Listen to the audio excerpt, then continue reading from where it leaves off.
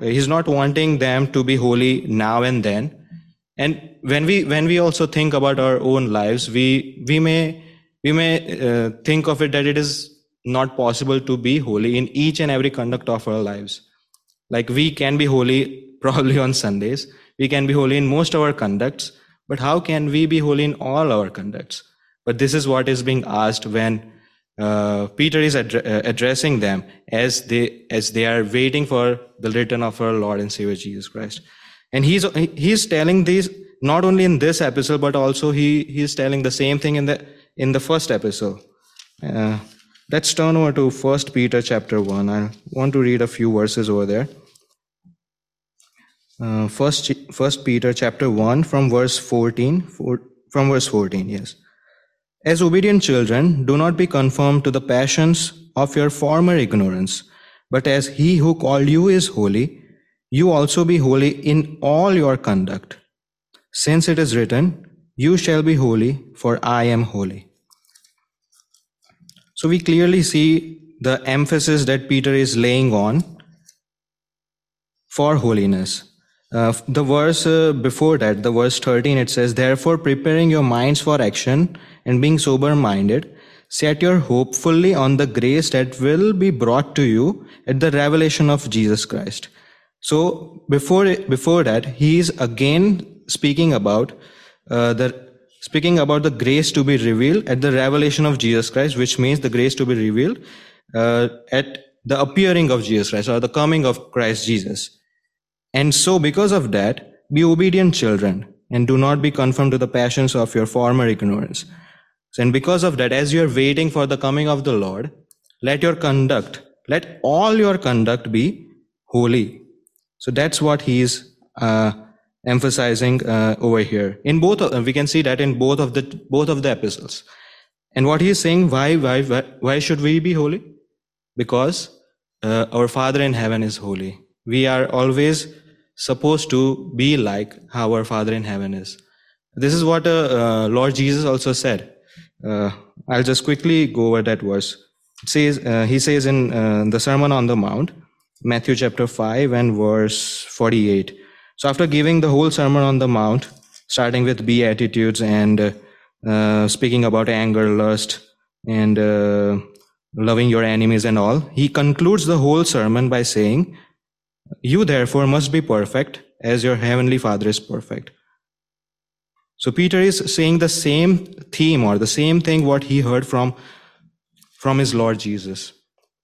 That be perfect as your heavenly Father is perfect. There is no lesser standard being laid than this.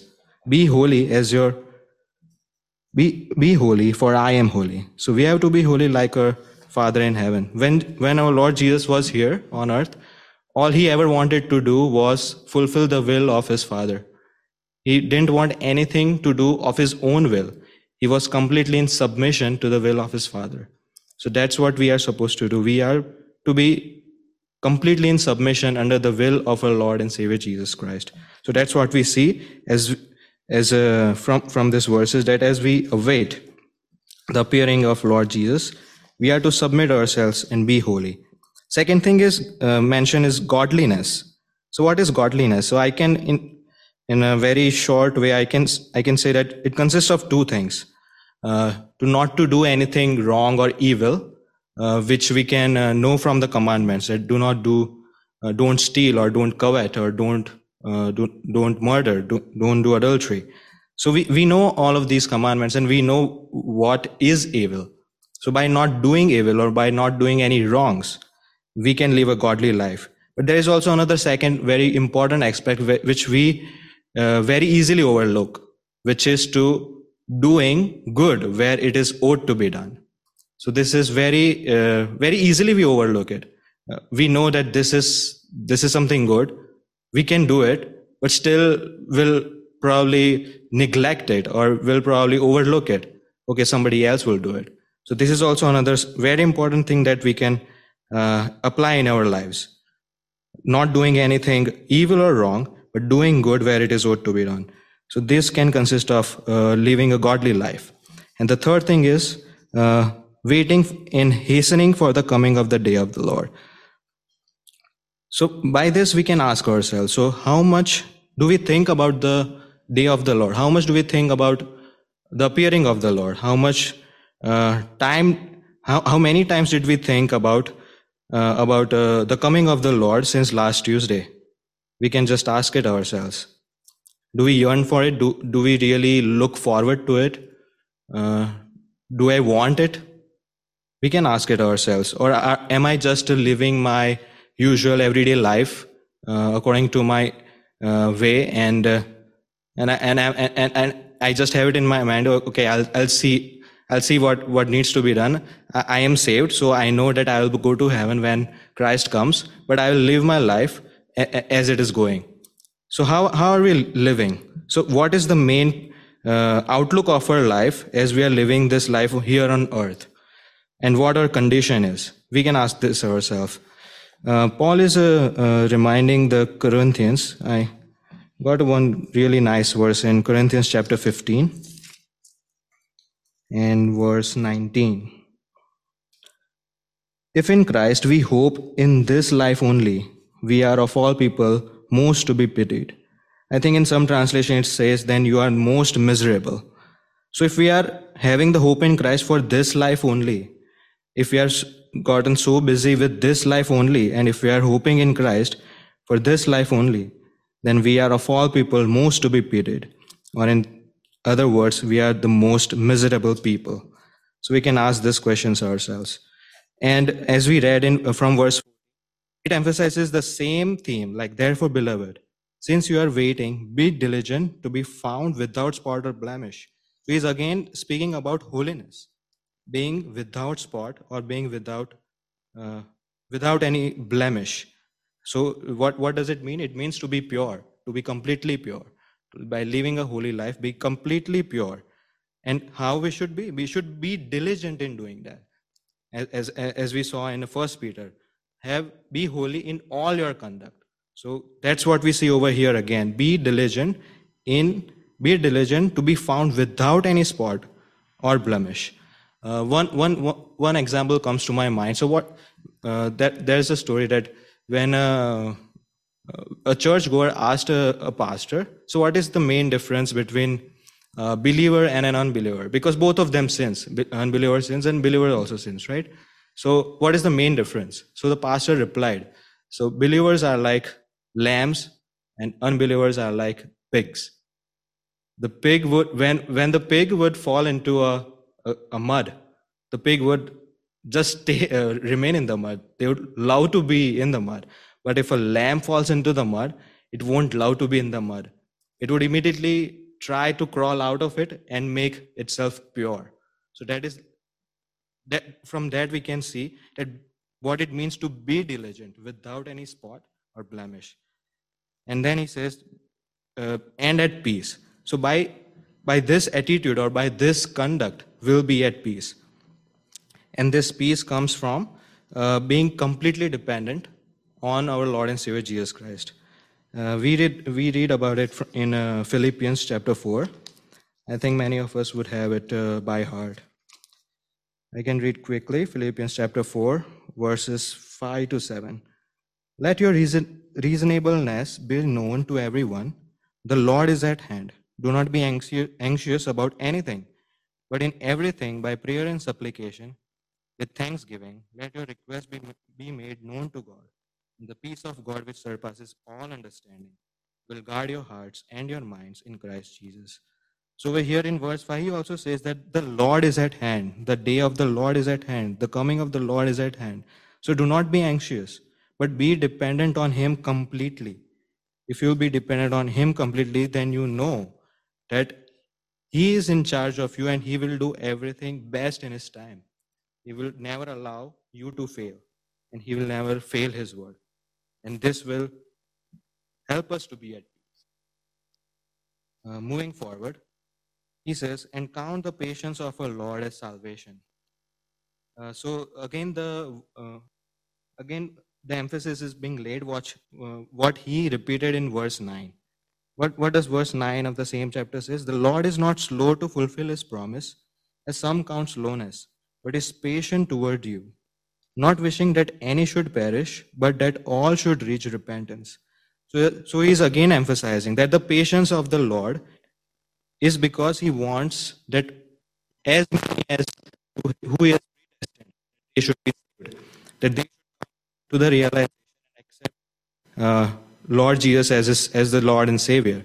So that's why he's again emphasizing the same thing. He's also telling them that engage yourself in the work of salvation of different souls. Don't be idle, or don't be just satisfied for your own souls, but work or get engaged in the salvation of the other souls. Moving on, he says, just as our beloved brother Paul also wrote to you, according to the wisdom given to him. So this 2-3 verses Peter speaks about what Paul also wrote to the same churches about the coming of the day of the Lord. What he wrote about the return of the Lord, and how many unstable or ignorant people twisted all those which Paul had written, and because of it, many were going astray. And we also studied in the previous chapters about the false teachers and the false prophets. So he's again reminding them to be careful of them, to not to get enticed by those unstable or ignorant people,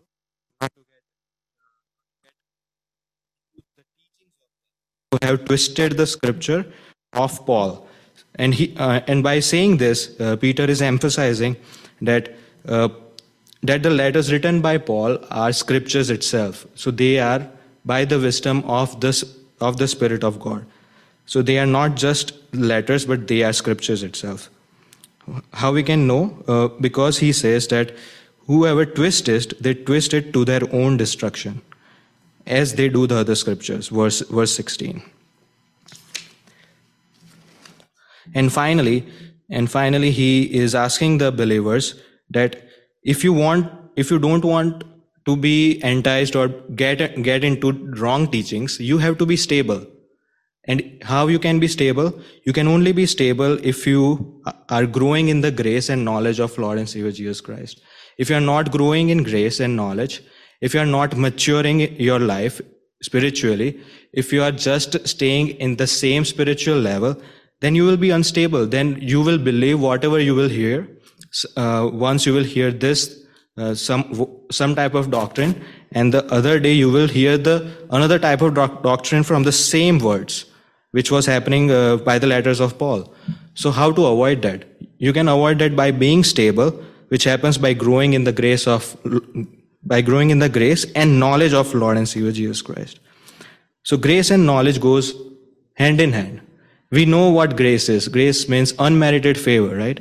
I think I spoke it before, the difference between grace and mercy. Grace means that we got something that we don't deserve. And mercy means that we didn't get something that we deserved, which means we deserved the wrath of God. We deserved the hell, but we didn't get it. So that is mercy. But what is grace? That is unmerited favor. It says, besides this, you know the time, the hour has come for you to wake from sleep, for salvation is near. When we first believed, the night is far gone, the day is at hand. So then let us cast off the works of darkness and put on the armor of light. Let us walk properly as in the daytime, not in orgies and drunkenness, not in sexual immorality and sensuality, not in quarreling and jealousy, but put on the Lord Jesus Christ and make no provision for the flesh to gratify its desires. So over here, Paul is emphasizing the same thing, that the hour is at hand. We have to wake from our sleep. The salvation, each and every passing day, is a day closer to the salvation to be revealed in Christ Jesus. So we can say each and every passing day is a day closer to the appearing of our Lord Jesus Christ, which is a glorious thing for those who are yearning for the appearing of the Lord Jesus Christ. But it is a dreadful day for those who are not saved and for those who are also not yearning for his day. So it is a really challenging words for believers, especially if we say that I am a believer, and if I am not yearning for the day of the Lord, for the coming of the Lord, then we should really question that, am I really living for the Lord? If I am living for the Lord, then I'm just waiting, when will he come, and when will I see him, and when will he take me with him? And he's also contrasting many different things over here, which is again the idea of holiness. He's contrasting that, put off the works of darkness, cast off the works of darkness, and put on the armor of light. So contrasting darkness and light. He first contrasted to wake up, not to be sleeping, but to wake up. And putting off the works of darkness to putting on the armor of light. And he's again contrasting between the works of flesh and putting on Lord Jesus Christ. So let us remember these words and be mature in our spiritual life, be stable in our spiritual life, grow in the knowledge of our Lord and Savior Jesus Christ. And at the end, let us put on Lord Jesus Christ, to whom be all glory and all majesty forever and ever. Amen.